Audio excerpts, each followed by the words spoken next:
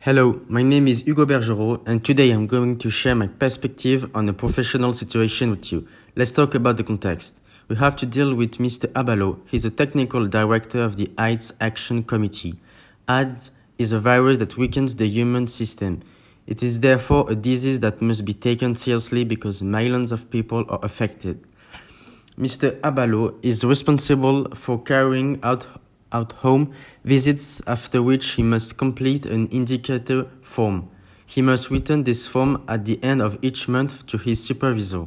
Over the months, he realized that his number of home visitors is increasing, which is why he gets more and more tired.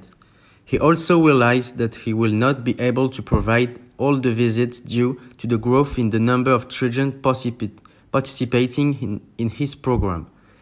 This is why Mr. Abalo would like to have an assistant or another member of staff to help him, but he does not dare to ask this favor to his principal.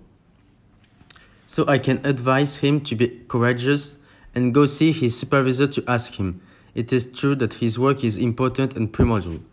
The workload becomes too heavy and begins to affect his health. He fights an important cause which requires an increase of personnel. In addition, he will be able to provide to his employer that the workload is important and exponential thanks to the number of visits which increase each month.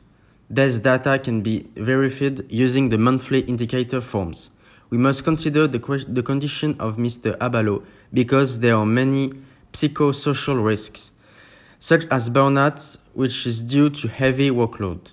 Like Mr. Abalo, if Mr. Abalo does nothing, the more visits will increase.